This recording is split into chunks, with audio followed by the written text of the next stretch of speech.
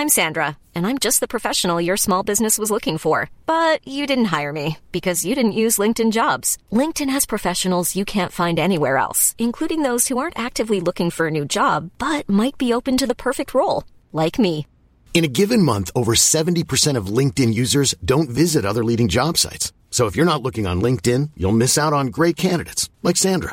Start hiring professionals like a professional. Post your free job on linkedin.com/people today. Ready to pop the question? The jewelers at BlueNile.com have got sparkle down to a science with beautiful lab-grown diamonds worthy of your most brilliant moments. Their lab-grown diamonds are independently graded and guaranteed identical to natural diamonds, and they're ready to ship to your door. Go to BlueNile.com and use promo code LISTEN to get $50 off your purchase of $500 or more. That's code LISTEN at BlueNile.com for $50 off. BlueNile.com, code LISTEN.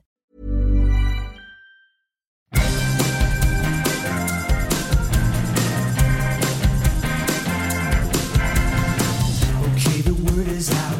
They're gonna talk about the VOD and the silver screen.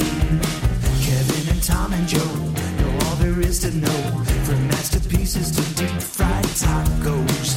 And if the movie sucks, you might hear them say, there's no telling where the guys will take you. Get ready for a spoiler.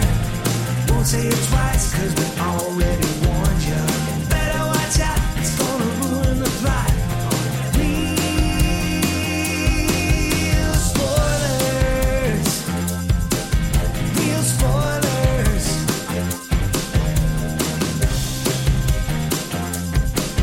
Real spoilers. Broadcasting from the lush but not lavish studios located in the basement of the O'Keefe Institute for Advanced Film Snarkitude, this is Real Spoilers, episode 610, a twofer as we tackle the Blumhouse Presents? of Horror, Treehouse Blumhouse Welcome of to Horror. the Blumhouse. Don't say Blumhouse Treehouse of Horror. We'll The- get sued. the You wanna tree- get sued? The Tree Blumhouse of Horror? Is that what we can There call we it? go. That's much better. Yeah. But their first two movies dropped on Amazon, The Lie and Black Box. So we'll be tackling those in one jam-packed episode. So before we do all that, let's go around the virtual table and everyone can introduce themselves. This is Joe. This is Kevin. And this is Tom. Quick shameless plugs. Don't forget we're available on Apple Podcasts, Spotify, Google Podcasts, iHeart. Wherever you find podcasts, you can find us. While you're there, be sure and subscribe so you never miss an episode. And, of course, don't forget we're on the Facebook, facebook.com/Real Spoilers. While you're there, like the page, join the group, which is called the League of Show Sharers. And you can actually become a real-life League of Show Sharer by sharing an episode. People who were kind enough to share, we're saying the last 2 weeks because we forgot on the last one. What do you, don't lump us all together. You forgot about it. Librarian Cynthia, Chris Sanders, Carl Clarkson, Tammy Sherman Powers, Chris Williams, Julianne Jordan, Travis Tewitt, Brent Smith, Michael Tonkovic, Lane Levanway, Douglas Bolduc, Ralph Tribble, Chris Valls, Gabriel Lugo, Chris Magic Man, and Tom Comiskey. And then we also have people from the Twitterverse that were kind enough to share the show.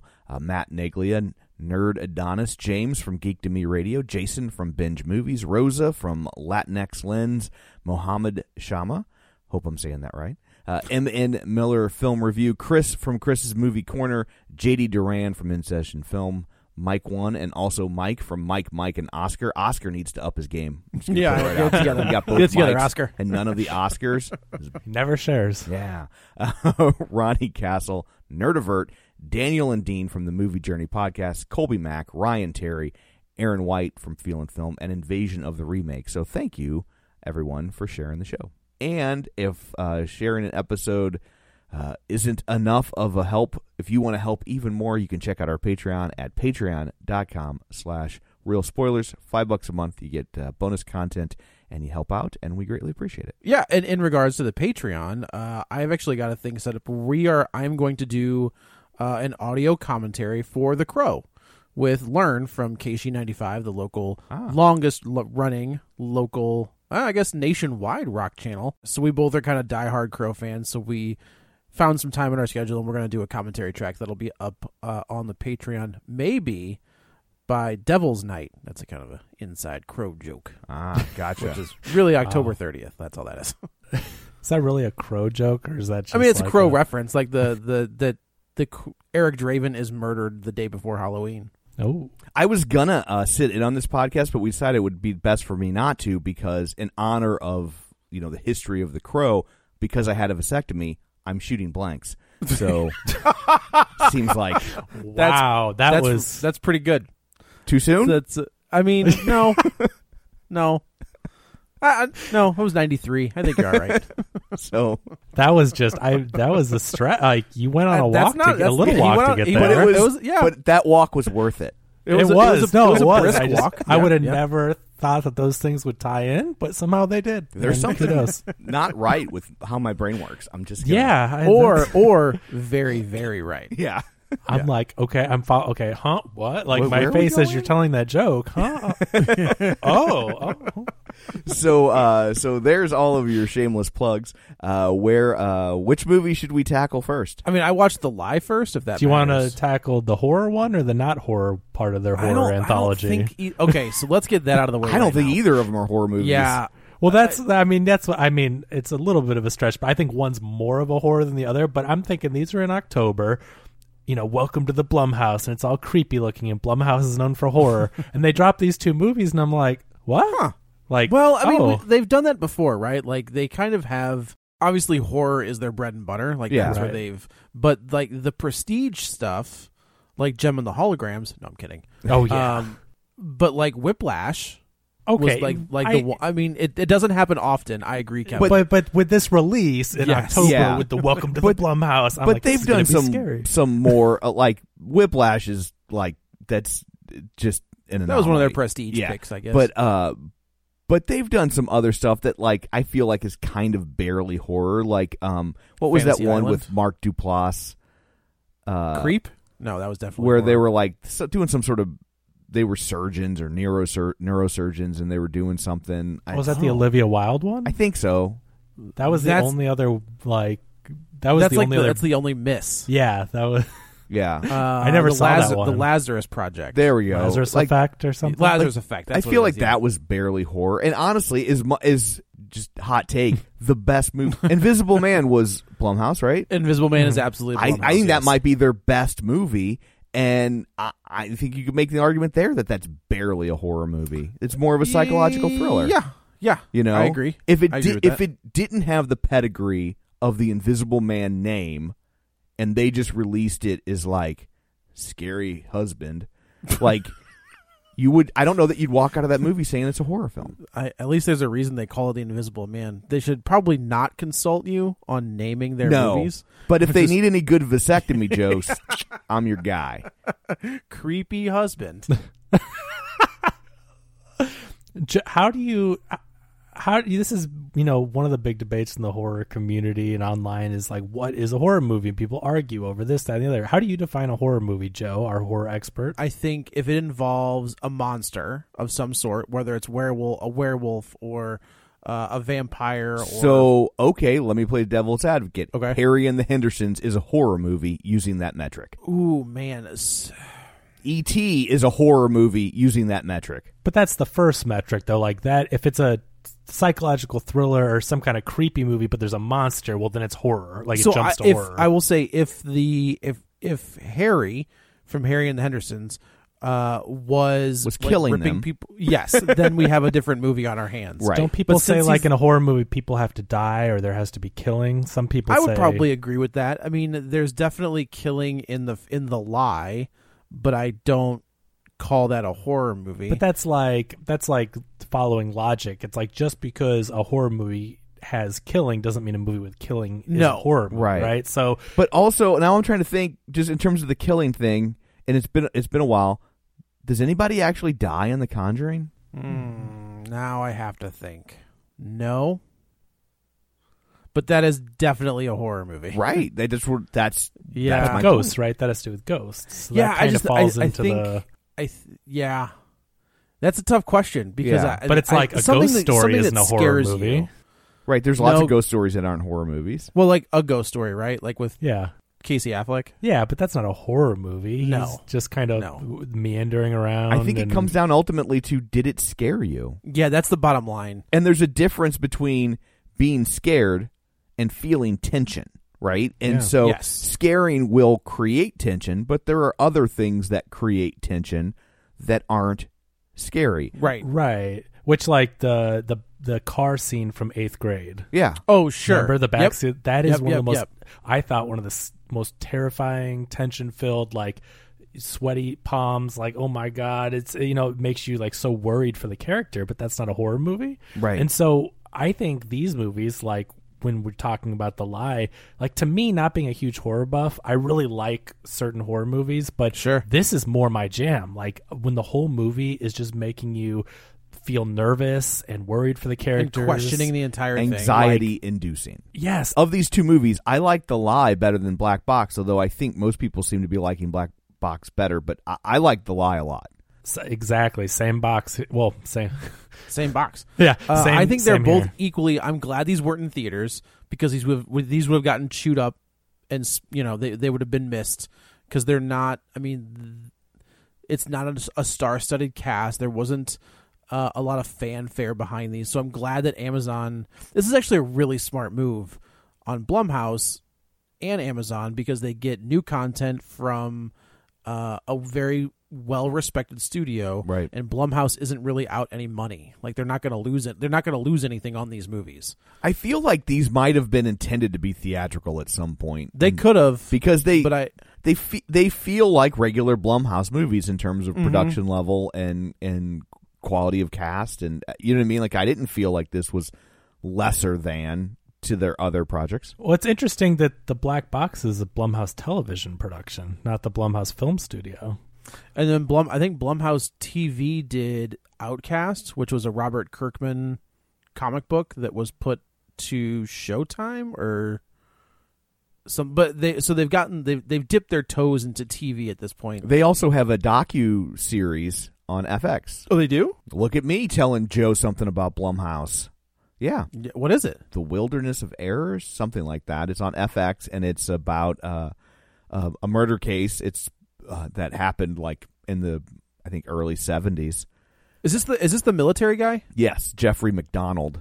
Not to be confused with the mystery writer Jeffrey McDonald. Yes. Okay, I've been watching that. You've been watching it and you didn't realize everyone starts off with Blumhouse TV? So on Hulu, I just skip it. That's weird because on my Hulu, I was complaining I don't have a skip intro option, so I have to watch I do the have a intro. skip intro option. So- or Oh, maybe I must just hit be fast forward. Your app. Yeah, Like you have the TV app, Tom? It's whatever's baked into my TV, yeah. Oh, see, I use it on a Fire Stick. So it's probably like one is like with built-in TV ones, they don't update them as often because they're so specific to a TV. Yeah. Where more people have the stick because they can watch it on any TV. So I think those get like the feature updates more often. Interesting. Yeah. When I looked up information on this movie was dated as 2018. Yeah, I noticed that And too. so I didn't know if they just picked it up or if Blumhouse actually produced it. And it says production company Blumhouse Productions, but with the date thing, I was just kind of like, huh. So I wonder if they must have just sat on it. Is this the Right. one that played in the Toronto Film Festival? So they got 4 of these things, or I guess 8, but I received screening links for 4 of them. I think there's only 4. I think it's 4 release now and then 4 release later. Yeah, Gotcha. there are Oh, 8, I okay, believe, okay. for the whole deal. So I got screening links for 4 of them, and I read up on each of them, and so they all kind of have mushed together in my brain. But one of them had played at the Toronto Film Festival. That's what, yeah. So it says, this one says in 2018. So that must be why it has the date. So they acquired it in 2018. Okay, so that's interesting. So I guess Blumhouse did make it. It was released at that film festival, and then Amazon acquired the rights, but then Amazon had the Blumhouse deal. So they sat on it and lumped it together. and put it in with their other Blumhouse stuff. Exactly. Okay. It's pretty smart. I mean, like I said, it's a smart move on Blumhouse. You got So anyway, this is the other Skarsgård that I couldn't think of. Well, it's not the other Skarsgård. It's a Sarsgaard. They're not related. All right, that's not confusing at all. Yeah, Skarsgårds very. aren't Sarsgaards. See, so Well, And McDermott's aren't Mulrooney's. but I know it's a common, like they're all really good actors, but there's Alexander, Stellan, and Bill Skarsgård, and this is Peter Sarsgaard. who's also just as creepy Yeah. as the other Skarsgårds. Yeah, it doesn't help that like he kind of traffics in that same type of role, right? Right. Totally. That's what I thought. I was like, I knew there was another one in this weird family. That's funny. Yeah. Just because you're not the only one, though. I mean, that comes up. Oh, good. I think Stellan Skarsgård may have even like on an interview or so. Like I think someone's even addressed that in that family that like they're not related. He should just show up to Thanksgiving dinner. He should be like, hey guys, they're like, no man, you're not part of our family. It would be the creepiest Thanksgiving ever. So this is an interesting movie. I'm gonna get this out of the way right now. Okay. These two girls are awful. Like characters. Characters. Yeah, the you're actors not are addressing fine. the acting quality. No, Yes. absolutely not. When we get to the end and like the reveal happens, I would be livid. Right. And so I will say that I think this movie that again was my favorite of the two, and I really enjoy this movie. One of my friends said, "Oh, I thought it was really slow," and I'm like, I didn't think it was slow at all because I'm into the psychological thriller and the character building and the tone and everything. And I think the scariest part about this movie is I believe that some dumb kids would do stuff like this. For sure. And that is what is horrifying. There is a story similar to this that happened a few years back of someone pushing a friend off of a bridge. And like I believe they were getting ready to bungee jump or dive, and Okay. and the one girl was like really nervous and hemming and hawing. And the other girl just walked up behind her laughing like ha ha ha and pushed her, and the girl wasn't ready for it, and she like almost died. Like she broke like 40 bones. She wasn't attached. No, it wasn't a bungee thing, I don't believe. Oh. And so she hit the water completely unprepared Oh. to hit the water, right? And so and then that girl, and there was video of it, so it went viral. It was a whole thing. So this is what this movie obviously made me think of that as we get into the premise. So this is the movie. The other one doesn't matter, but this is the movie that you want to watch before you listen to us spoil it. Yes, because yes. the whole thing hinges upon the reveal at the end. So stop listening if you haven't watched it. I really liked it. I mean, I would recommend you watch this. Yeah, totally, and not skip it. Skip it. No, for this no. episode. So we're not going to go through the whole plot of the thing, but we can talk about the basic setup and then what the reveal is. And that was the only thing when we got to the end. I'm like, okay, I guess that's why it's a part of the Blumhouse. Because of the twist. Blumhouse, right, because otherwise it just, I don't know. I mean, again, I really liked it, but I'm like, I thought these were supposed to be scary October Halloween movies. Yeah. And that's why I think horror people, not all of them, but some horror people were disappointed with this because they're like, oh, well, this isn't a scary movie. And I don't think it should have been one of their lead-off films. I don't think so either. I think this movie would have benefited from not being in the first round. Like if, you know what I mean? Like, if you're going to show people Twilight Zone episodes, there are certain ones that you wouldn't start with, and I feel like this is one they probably should not have kicked off this anthology series with this movie. This would be the one you get in the middle of the season. You're just like, oh yeah, where you're like, oh, they did something different on this one, but it's still I get what we're doing. You know what I mean? Yes, agreed. So we pretty much open with a little bit of a family video. Which I thought was really well done because I'm pretty sure that's our actress as a little girl. I don't know. I mean, you think they actually took footage of her? They had to have, because family. she has a very distinctive face. Okay, and I don't think it'd be almost impossible to find a little girl that looks just like her as I could say adult, but like 17-year-old. Unless she has a sister. I guess that's possible. Yeah.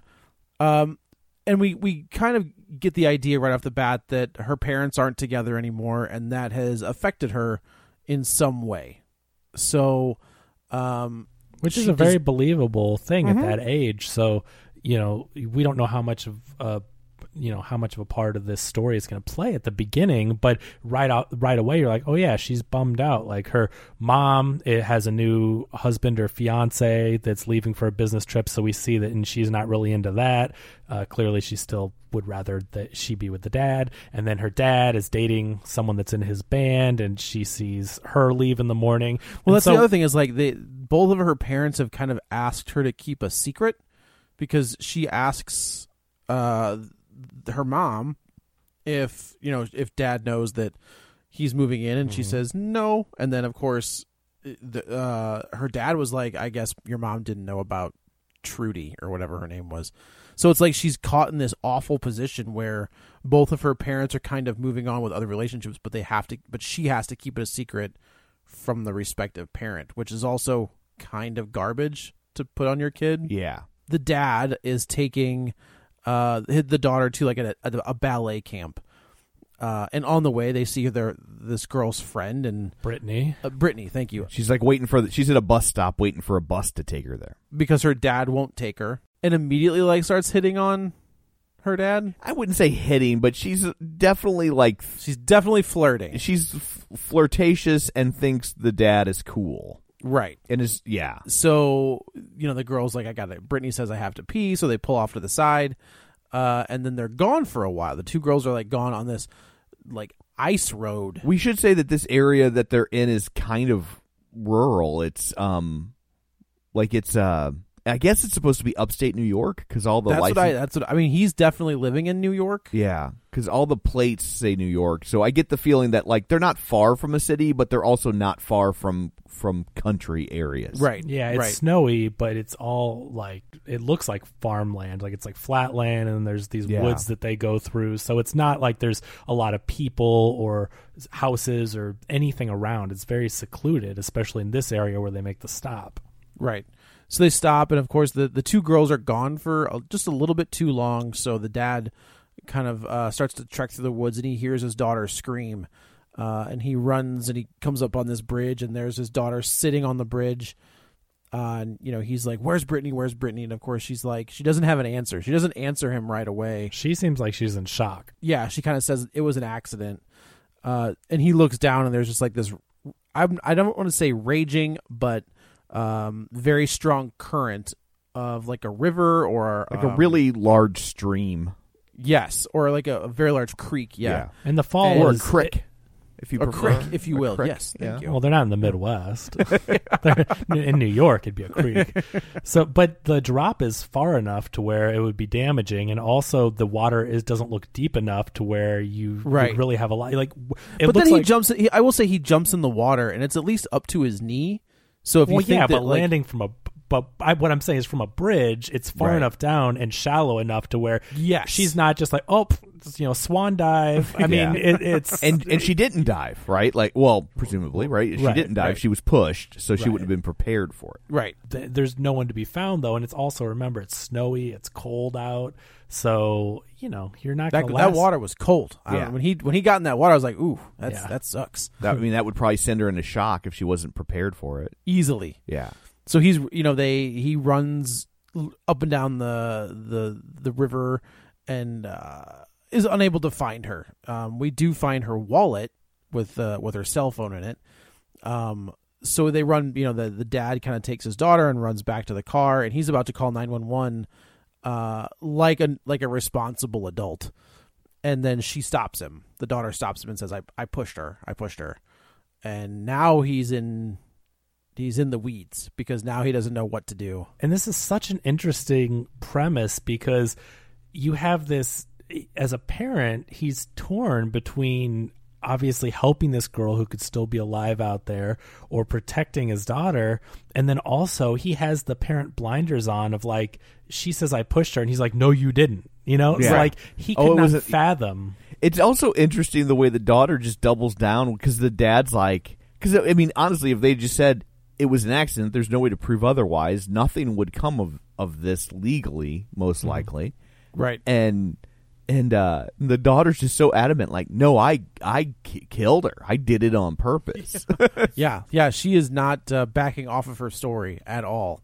And so he's forced to try and cover it up. I say forced to, obviously, just like with last episode, everyone has a choice, but she's basically, if they go to the police, she's sitting there saying, no, I pushed her. Like, she's not going to play ball and try to cover this thing up to save herself.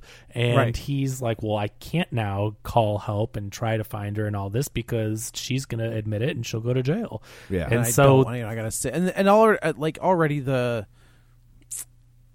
daughter, I don't want to say that she's not okay, but there is something like throughout this, as the movie progresses, you're like, man, that she's kind of crazy pants because she's like sitting on the couch laughing at a cartoon or acting like everything's normal with when her dad stays the night. I like how this plays because I mean, I guess let's get to the reveal so we can discuss her behavior, that's fair. Right? Because we're going to find out at a very inopportune moment that this girl was not pushed off, and that this was just a ruse that these two concocted so she could go off and have sex with her boyfriend for the weekend and not get pestered by her dad.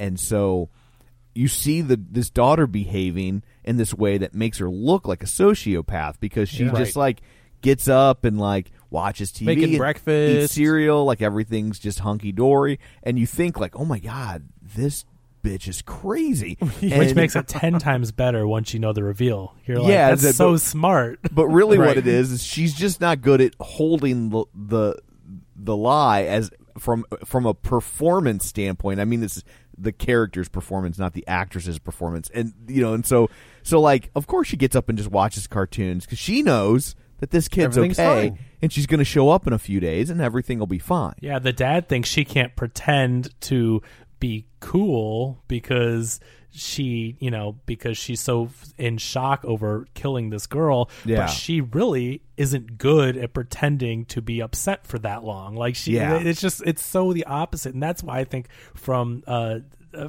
writing perspective, why this story is so good, especially when you know the reveal.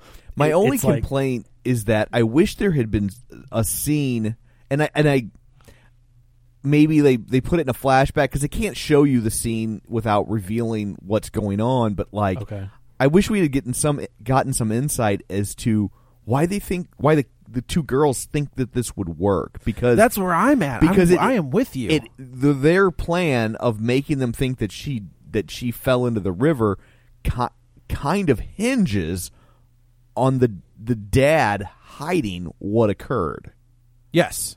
Because if the dad calls the police, then there's going to be a manhunt for her, and she's probably. But what did she think was going? Did she think that the dad was just going to cover it up? Because I don't know. That's why I'm saying I wish we like maybe the dad has a history of hiding her wrongdoings. It does kind of, which they kind of hint at. She says you right? always cover for her. She has no responsibility. Yeah, right. She's so spoiled because you're constantly covering for her. So I mean, in theory, they kind of reference that, but I feel like covering your daughter when she doesn't want to go to school and saying she's sick, it's a far cry. Lot different than saying like, I need to protect my daughter from a murder charge. But I also think this is a plan concocted that dumb kids would come up with without thinking it through, and that's why I think it's completely 100% believable, because the plan hinges on that, and it's crazy as adults to think about that. This is a girl that wants to stage her death so she can have sex with her boyfriend and then come back and be like, huh,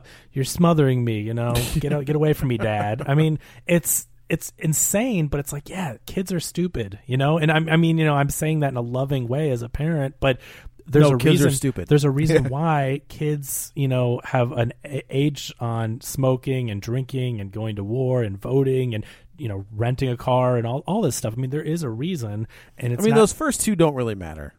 Let's be honest. Drinking, the drinking and smoking, that age. I mean, there's an age requirement, sure, but nobody pays attention to that. I think lots of people pay attention to that. I don't know about that. I didn't drink till I was 22, so there. Maybe it was just me. All right. But there's a reason why there are age limits on these things, because are some people responsible? Sure, of course there are people that are always going to be more responsible at an early age, but there are a lot of people that aren't, and so this just shows you how these two girls thought this was a harmless plan, and we see how it can go terribly out of control. And as adults, it spirals real quick. Clear how bad of a plan this is. but when we got to the end, I'm like, that's something dumb kids would do. And it's just, to me, the whole story and the twist and everything, I love how it was executed.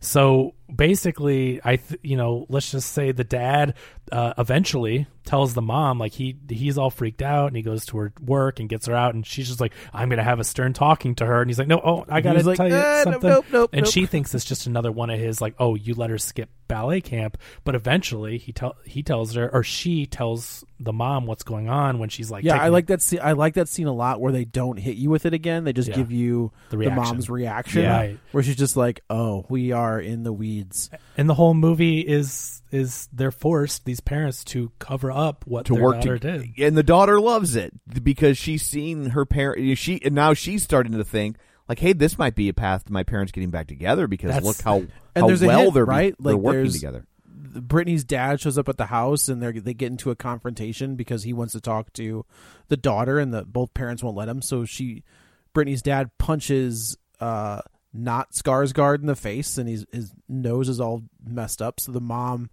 who was also on The Killing, who's also a very good actress, I think she's on The Killing. Man, that show is. If you thought the movie last week was bleak, The Killing is just as bleak for hours upon hours. Yeah. But like she's fixing her face and they're kind of joking and kidding, and the daughter hears that. So to Tom's point, is like she feels like, okay, now I've got some money in this game. So if my parents can get back together, like maybe we'll just keep playing this out. And that's the crux of the thing. So the beginning scenes all set up how much she hates the fact that her mom and dad have moved on with other people. And then when she goes along with this plan that clearly I do believe the other girl talked her into it, but then she saw the result of that is, look, her parents are together and they seem to care for one another, and the mom is taking care of the dad, and then later on in the film the dad is comforting the mom, and it's like she sees this happening and she's overjoyed with the result of it, and so she lets it go on way too long, which, you know, 5 minutes is too long, but she lets this thing drag out for days, and she knows they're talking to the cops and having to cover this up and get deeper and deeper and deeper, but her child mind can't comprehend how bad this is for their lives. She's just bad. Like, mommy and daddy are back together, you know, and it's well, just, and they also kind of cocoon her from it, right? Like because they're doing some stuff behind her back, right? They don't want her to talk to anyone, so she basically just gets a weekend with her parents back together from her vantage point, you know? Yeah. Right. So the mom, we kind of find out, is working in the civil lawyer field now, but it sounds like she used to be a prosecutor. So she goes to a friend of hers, which I will say, at least in the city, not often do the investigators for the circuit attorney's office go out and investigate cases. Sure. But from a movie like standpoint, it sounds like here he's like, yeah, we're with the prosecutor's office. I was like, yeah, that needs to go to the police department. right? They don't want to introduce way more characters. It was for the sake of here's my friend to the prosecutor. To not on whatever. this kind of budget. Yeah. Yeah, no kidding. So then now these two cops are starting to investigate this made up story about the dad being abusive, which they kind of hint at. Like, he does kind of have a short fuse, but when you think about it, his daughter is missing. But right. I think there's two parts of it. So yes, he reacts as a scared, worried father would react, but also that morning there's a reason why she was at the bus stop. They got into a fight and he said, well, go take the bus, I'm not going to take you to ballet camp. And did they ever explain the bruise on her face? Well, I think they did get into a fight, and I think either she fell or he did hit her. I believe, like, that's what I mean. I think there's two parts. Like, I don't think that he was abusing her consistently and he was like they made him out to be. Right. But I think in that fight, something happened to where she did get hurt that morning. So, you know what I mean? It's like both are true. This is the creation of Amy Dunn. Yeah, exactly. Like, this is exactly what this is. Yeah, so now you've got the cops who are starting to sniff around. They kind of look at Brittany's dad. They pretty much clear him. I do like that the cop dude, like, gets in his face and tries to like provoke him to see what he would do. Yeah. That, like, he gives a look at his partner. He's like, I tried. Like, he's not like, he's not actually mad at him or angry at him. He's trying to invoke a reaction and he just can't do it. So, but also I like that the dad does, because he's scared, like you said earlier. I mean, he does kind of fit the profile at first, right? He's yelling, he's telling them, you know, to get away and whatever. Like, he's being a hothead because he's scared. But also because of his temper flaring up and the bruise on this girl's face, it gives the two parents kind of in their mind a pass to do bad things to this guy, right? Like, this guy's a POS, so we can kind of do what we need to protect our daughter, even if it works to his disadvantage because he's a bad dude. Right. So now, since the cops are sniffing around, they ping Brittany's cell phone, and they just happen to find Brittany's cell phone in downtown, which is where the dad lived. Not Brittany's dad, but our main character's dad lives downtown.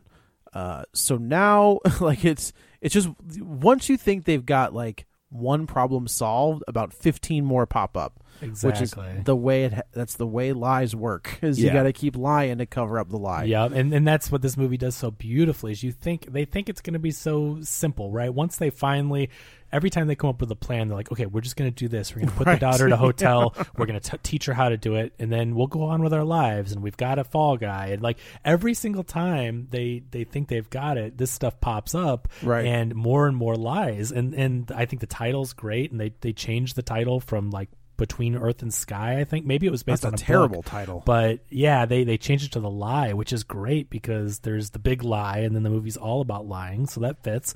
And then they dig themselves deeper and deeper and deeper, and to the point where finally, because of the cell phone, they're gonna plant it in the dude's backyard to try to make it like, oh yeah. Now before we get there, it. though, I want to say like the scariest scene of this movie is your main character. I wish I could remember her name, but I don't. The Joey King character? Yes. Halfway through this thing, and I completely, Kayla is walking home from wherever she is, and Brittany's dad, like, accosts her, basically.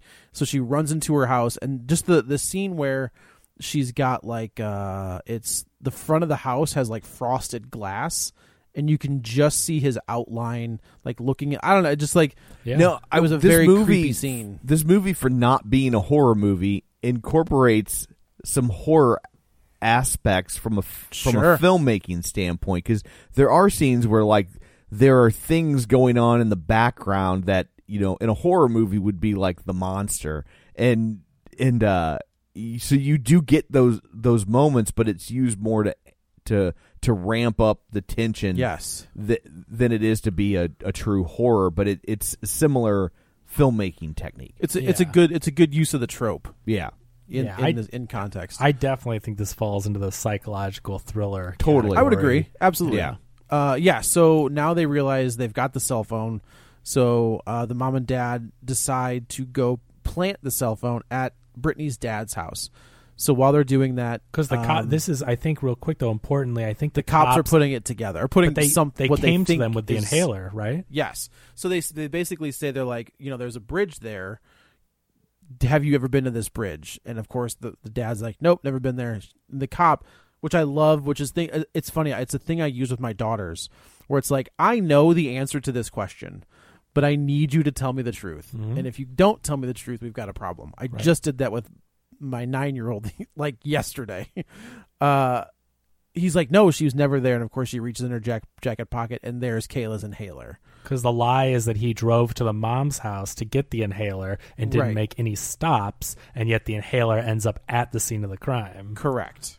And it's funny, like, one of the things I learned in my career is you'd be shocked at how many times somebody's like, I have nothing to do with it, but they constantly put themselves at the scene of the crime. He's like, yeah, well, I mean, I was there, but I had nothing to do with it. 9.5 times out of 10, they will always put themselves at the scene of the crime in the course of telling their because lie, they've got to basically. Explain why they're there in case you know. Are there, or where there's a videotape of them leaving that, stuff like that.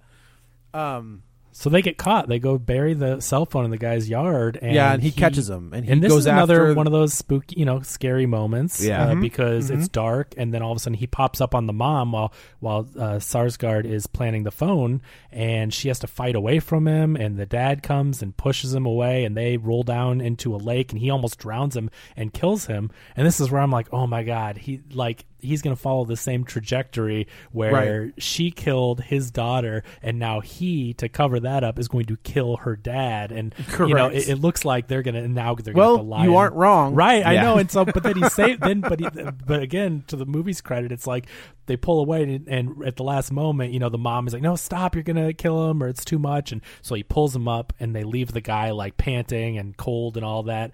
But then Yeah, he They jumps get out in front of the car, and they hit him with the car. And the mom, and then he's the laying. mom puts the gas on, right? Right. So So he's the laying mom there. mows him down. They hit him with the car. They both are like, oh my god, and of course, poor not Skarsgård, where like he's had two instances with the two probably most important women in his life, where he thinks they've both murdered somebody, and they both tell him, hey, let's keep going. Like, this dude just wants to play in his band. That's all he really wants to I know do. this But now dude really didn't do anything wrong, honestly. I mean, he did. I mean, to your point about from last week, where it's like he probably should have called the cops from definitely. Jump no, Street. I know. I mean, Yeah, like because of the circumstances in the same regard, sure. But Right. it's like this dude, without their influence, like this These guy women, is he needs to just- get rid of these two women in his life are just eating him up. Well, I don't think that they'll be able to have a co-ed dorm at the jail. No, they will not. So they leave instead him of die. calling the cops, they let him die. They let Brittany's dad die, and they go home, and they're both a wreck, and they're cleaning off the blood off the grill of this car.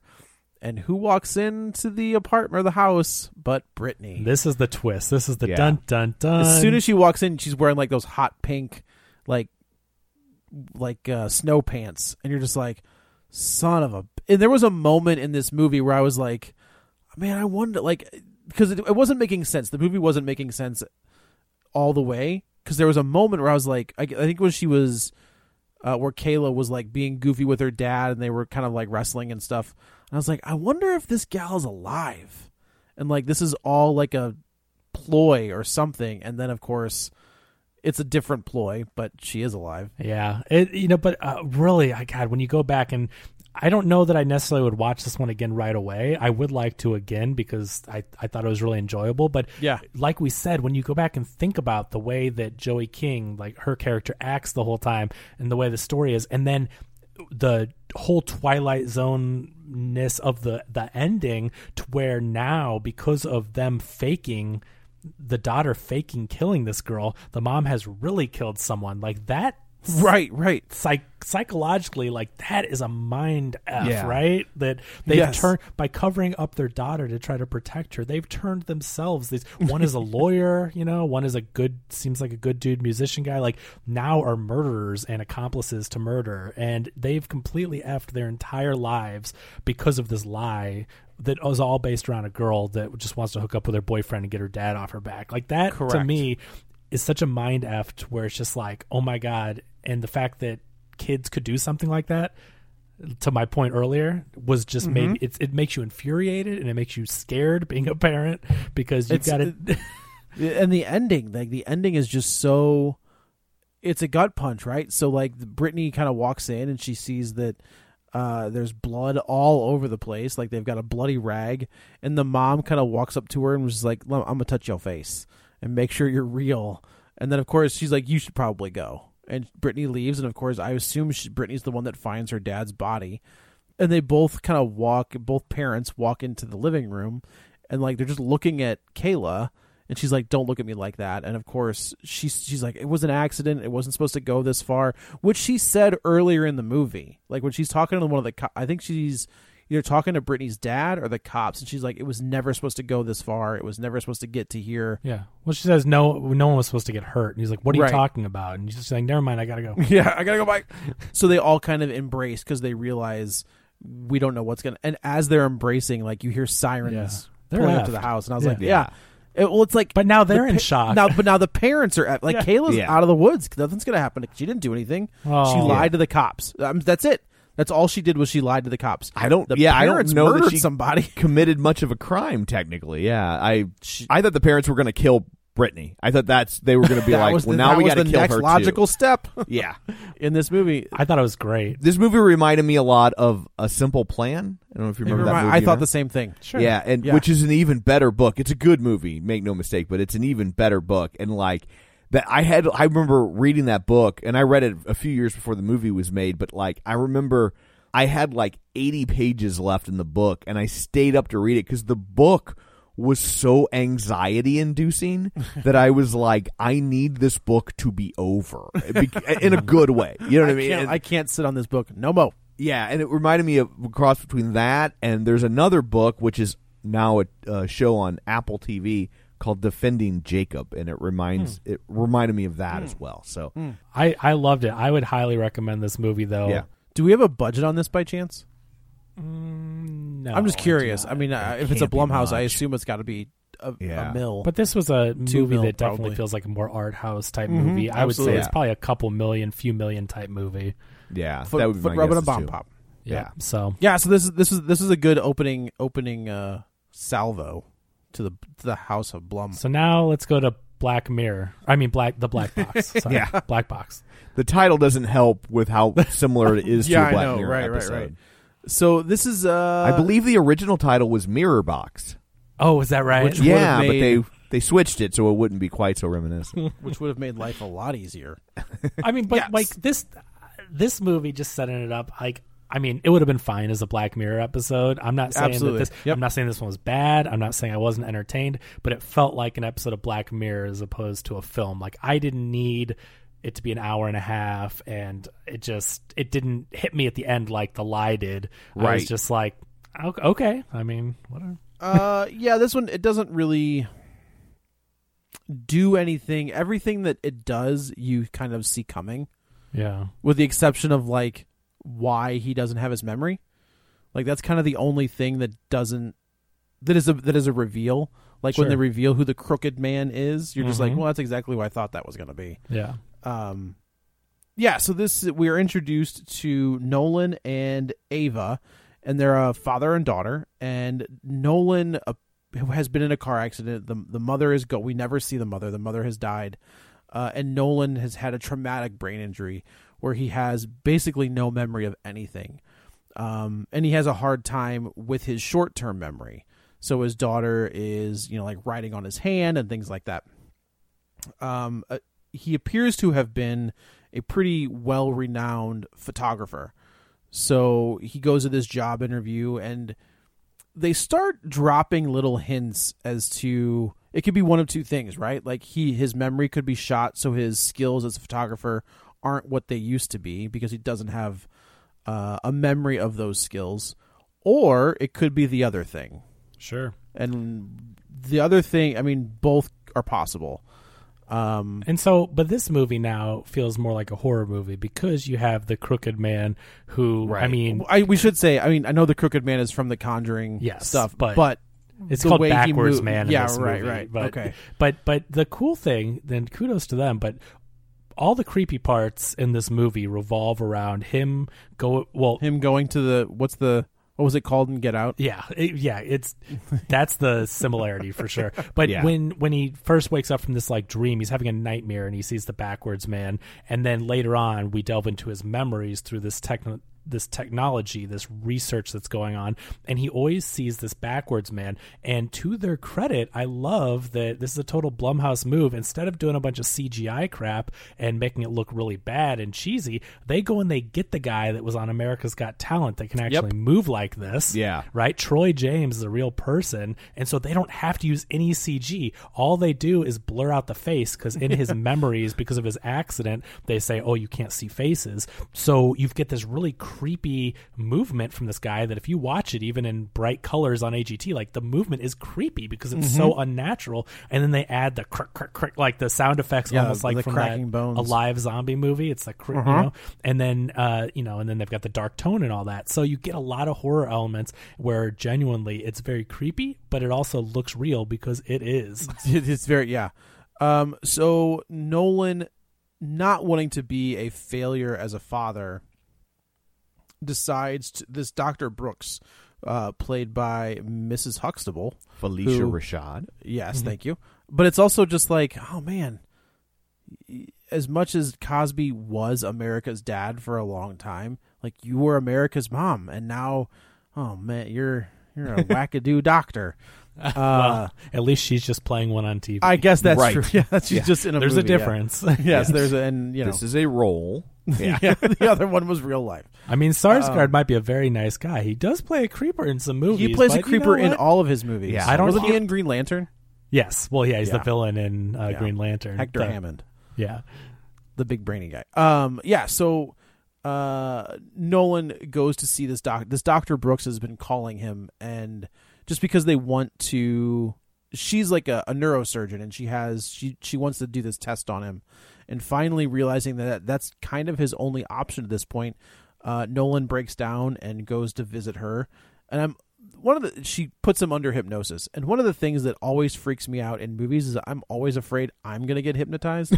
Like, well, I mean, first off, you have to make the effort to be hypnotized. No, totally. I get Second, it. I don't think they're actually saying the things that will hypnotize you. I don't want to risk it. I think it's all BS. I don't really believe in hypnosis. I agree with you.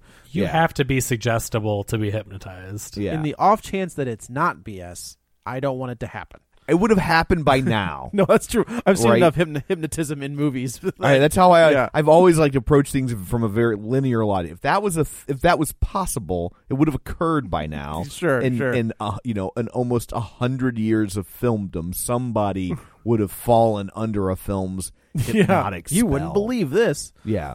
Well, I don't know if you know this, but Joe is actually an old rich white guy that took over his body.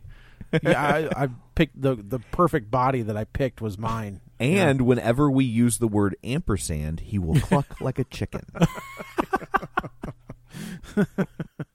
No. That's why he made the chicken noise. That's why. That's right. See? So everybody would. I can do it. I have a reason to do it. So this experiment, basically, she touts it as it's going to unlock your memories. Right. But what we're talking about, again, spoiler, let's get into it.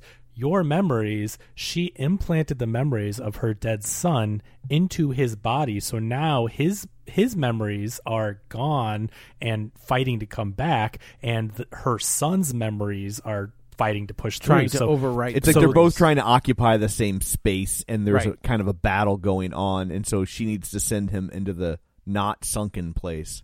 Yeah. So they can get to, let Right. her son's memories really come to the forefront. Yeah. So, and he sees what he thinks is his wife, Nolan's wife, but like he's starting to see memories that aren't his. And finally, after a session, he breaks through and he realizes I'm not Nolan. Like, I'm Thomas. Well, like the clues are, from everything he's been told, and he talks to his friend that works at the hospital, and he's like, did my wife and kid, did we ever live in anywhere else but the house? And he's like, no. So he's like, I've been seeing memories coming back of me at an apartment and with a different woman and another kid. And so he's like, maybe I cheated on her. And the friend's like, no, you were never unfaithful. So we're getting all these memories. Meanwhile, the backwards man clearly is him. Like, I mean, he's got the same build. He's got the same hairdo. At first, I'm like, well, this is kind of cheap. Like, I mean, are we supposed to not think it's him? Because it looks just like him. But what I like is that he's not actually himself, right? So the twist part of it I do like, because his brain, the reason he has no memories is because he's actually this doctor's son, and his memories are trying to occupy this break other. Through. Yeah. And so when the backwards man is fighting him in his dreams or his nightmares, it's actually Nolan trying to. Wait, can you say that word again? What's that? Say nightmare. Nightmare? Okay. I thought you said nightmare. I thought you said nightmare.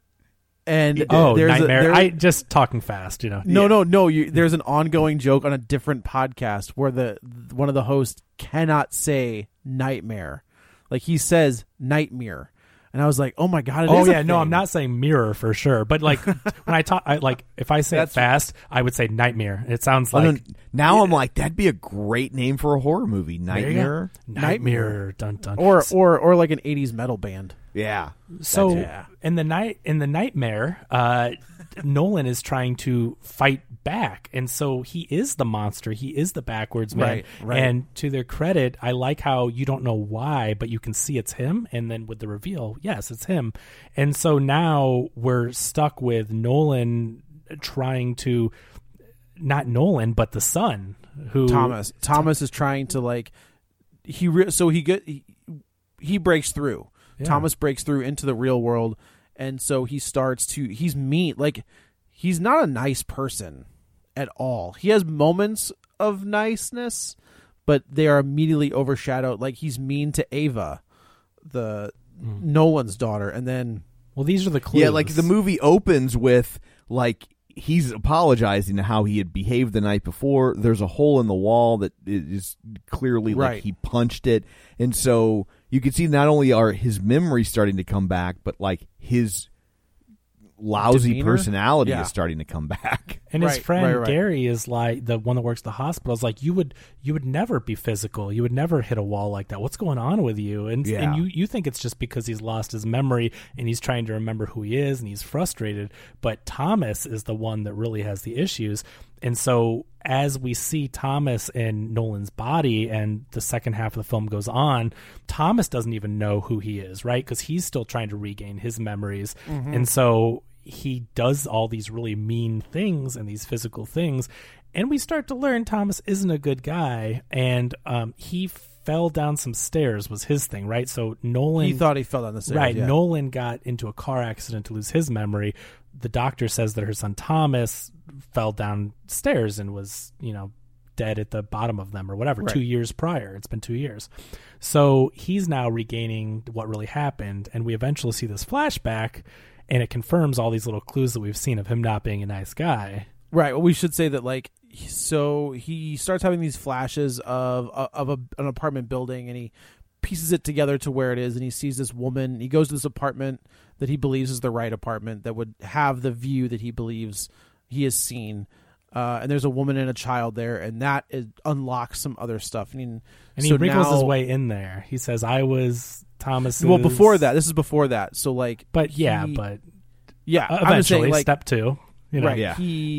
He starts to, the facial thing starts to go away. So he sees this woman and he recognizes her. Now he goes back to that apartment and he says, I was a friend of Thomas's, and he's going on and on and on. Finally, he breaks down and says, no, I am Thomas. And we find out this was his wife and daughter. This was Thomas's wife and daughter. And he starts looking around the apartment and he realizes there's no pictures of him. Pictures of him. I like that moment. Yeah. And when you don't know the reveal, you're like, well, yeah, what the hell? But then, because he still doesn't realize that he was an abusive prick, right? And then he snaps, he gets in her face and pins her against a wall, and now he realizes he's an abusive prick. Yes, yes. And he says I'll never hurt you again, and blah blah blah. All the things that an abusive prick would say, yes, after they've abused you. Yes, absolutely. Thomas's wife hits Nolan, and the real Nolan, in the back of the head. He wakes up in front of Ava, not remembering how he got there. So he jumps back in his car, sees his mother, Dr. Brooks, and she's just kind of like, oh, well, that's just something we have to, you have to go back in and you have to beat up the crooked man, and then this all goes away. And he was like, yeah, she's blaming it on Nolan, basically, and no, she's blaming it on. Oh, I see what you're saying. But she's blaming it on the other thing. She's not using those words, but that's she's basically saying go suppress that. Yeah, kill him, and when you kill him in this, the we should say the technology thing, he puts on the Professor X helmet. The VR system? Yeah, but it's a weird looking thing that he pulls on and he goes into this dreamlike state where he's basically in his own memories. And so once you kill the enemy there, then he's out of your subconscious, is what she's saying. Right. And so they get into this fight. And I think this is a pretty good reveal where the crooked man walks into the room and he starts to fix himself, and he turns around, and of course we see the real Nolan's face.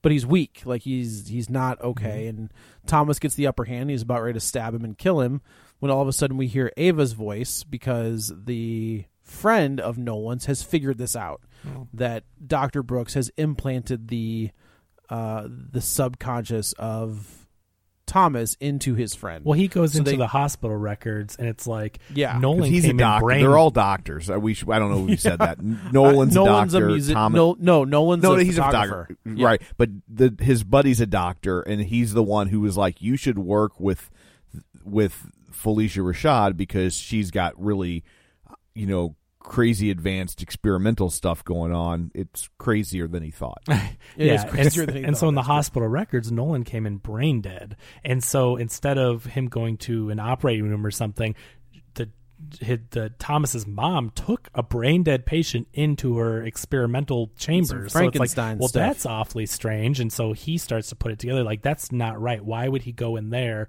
when he's brain dead? She doesn't, she's doing experiments. She's not doing brain surgery. So what was the name of that brain you gave me? Abby?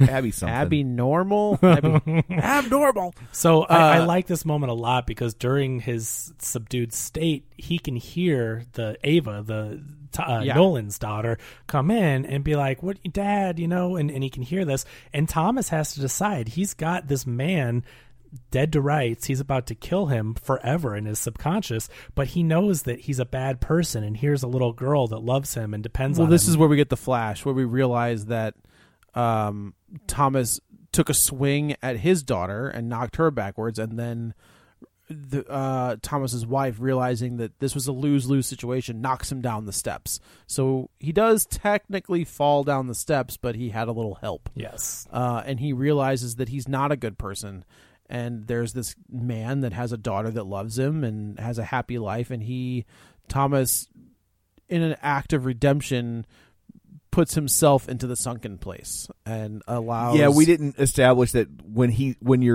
go into the sunken place, you're in this room, and if you leave the room, you're lost forever. Right. Yeah. Right. Unless you have like a device that brings you back, right? Because Nolan does that. Like, he's got the watch, right, where he keeps clicking the watch. And he goes to different. But the memories. watch won't work once you leave the room, because remember, she says, if you leave this room, I cannot get to you. Like, that's right. That's right. And you won't be able to find your way back. So sure, that makes it sense. also keeps the budget down. It does. Yeah, just a big black room. You only gotta have one room. Yeah, and a light bulb. Yeah.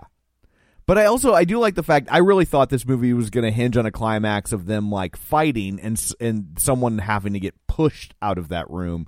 And I did like the fact that it was like, this guy made a choice of like, I'm dead, fair's fair, and this guy's not dead, and I'm just not a good person, and I'm just going to walk off into the distance. Yeah, I thought that was a good little. Yeah, it was a nice way to get to redeem that character. Yeah, but going forward, we don't. It won't matter. The doctor's fired. It all comes out that she was doing wackadoo experiments. Chekhov's handshake, where I was like, oh, well, this is how we're going to know that the real Nolan is back. It's because he's going to know the hand. There's throughout the entire movie, Ava is trying to teach, or jog her dad's memory of a special handshake, and he just can't do it. And of course, here he does it, without missing a beat. So like the doctor's fired, and she collects her equipment, and she's back in her office. Nolan and Ava go on to, I assume, to have a somewhat normal life after a very weird experience that is never going to be talked about ever again in that family. So Felicia Rashad is kind of like working on what's left of her equipment, and she ends up booting up. EKG. The memory that his memories were just data points. So she can do this as many times as she can find brain dead people. Yeah, they do say, I didn't really. It sounded to me like techno gibberish that their brains were scanned. That's exactly what it was. Their brain before whatever, their brains were scanned into the hubba dubba, whatever it was, and the shabba-dee-doo. And so now they have downloads of their brain. So it was just, they're working on stuff like this though. Yeah, I believe it. I believe it for sure. So so she has what's left of her equipment, and she looks into the VR headset, and I guess she sees Thomas. She smiles. You clearly get the point that it's like, oh, he's there. Here. Yeah, and that's how it ends. And this was another one where it's just this is probably the weaker of the two. Yeah, it was fine. It was fine. Yeah. It wasn't awful. It was a good one, but it didn't. For me, it wasn't as effective as The Lie. Yes. Yeah, this definitely felt more like a Black Mirror episode than the first one felt like a Twilight Zone episode. Yeah. Like the first one had some pizzazz behind it, I guess. I don't really know. That's the first word, I think from beginning to end was a really well constructed story, script, the characters, the acting, everything. This just seemed more like perfect for Black Mirror, just a little not gimmick, but what if you could do this, and then twistaroo at the end. Like, I wasn't as invested with the characters, although they would like you to be, with each of them having daughters and the families and all that. But Right. I didn't feel for them like I felt for the parents in the last movie. Right. So it never quite got to that level.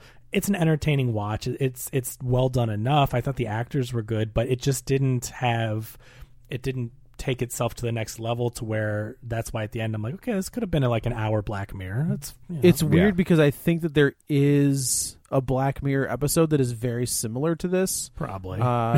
There's one with Toby Kibble where like he's got all of your memory gets put onto a tiny little like thumb drive.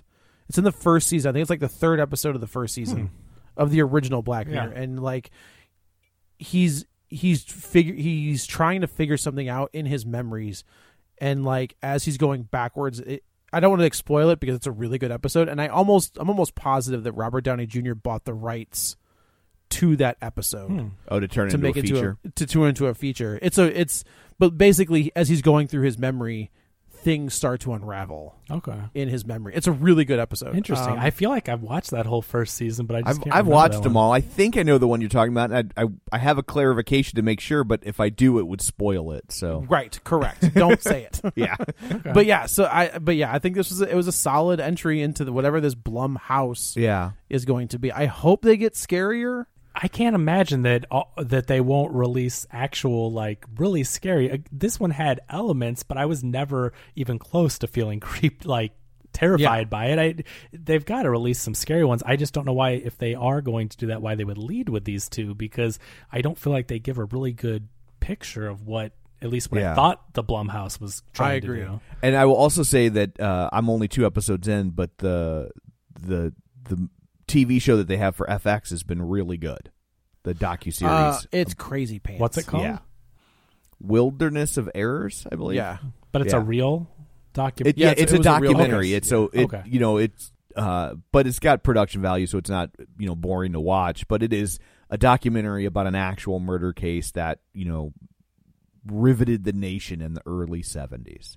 Do you guys watch the Hill House stuff on Netflix? I watched. I just saw the second season is available. Yeah, so okay. I watched the entire first season. Okay, you guys watched the first one though? Oh, the first one was great. I haven't seen it, but everyone says that The Haunting of Hill House is great on Netflix. What's so great about it, and I don't not spoiling anything, but like it really deals with, because it jumps back and forth through time, that like not like in a time travel way, but like the narrative structure, is that it really kind of deals with what would happen to you kind of from a PTSD standpoint if you lived through one of these horror movies, in the same way that Halloween kind of did with Jamie Lee Curtis, the one from 2 or 3 years ago, where you're like, that would F you up, right?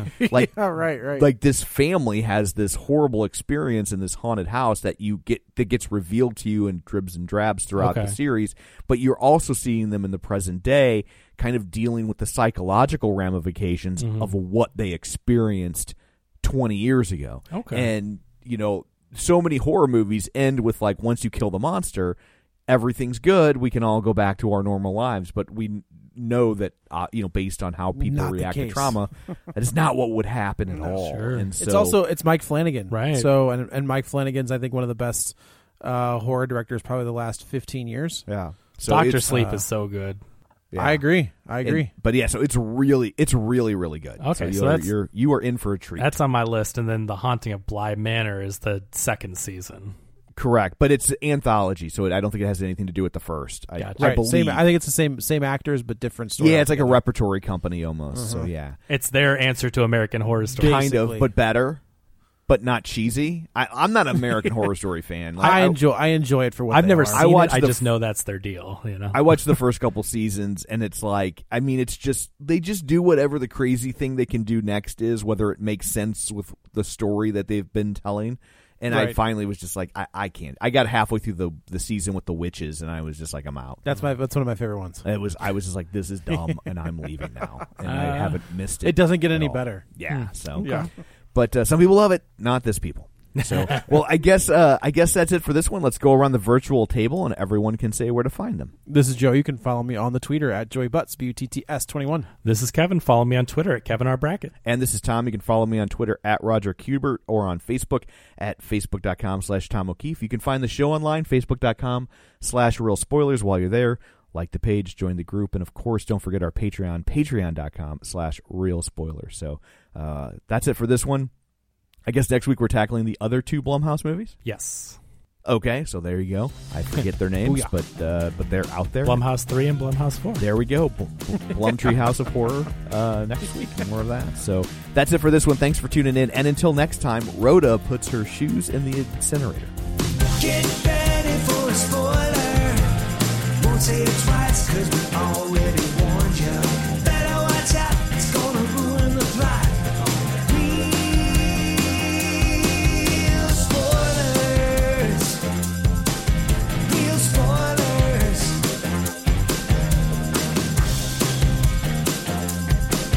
Real spoilers.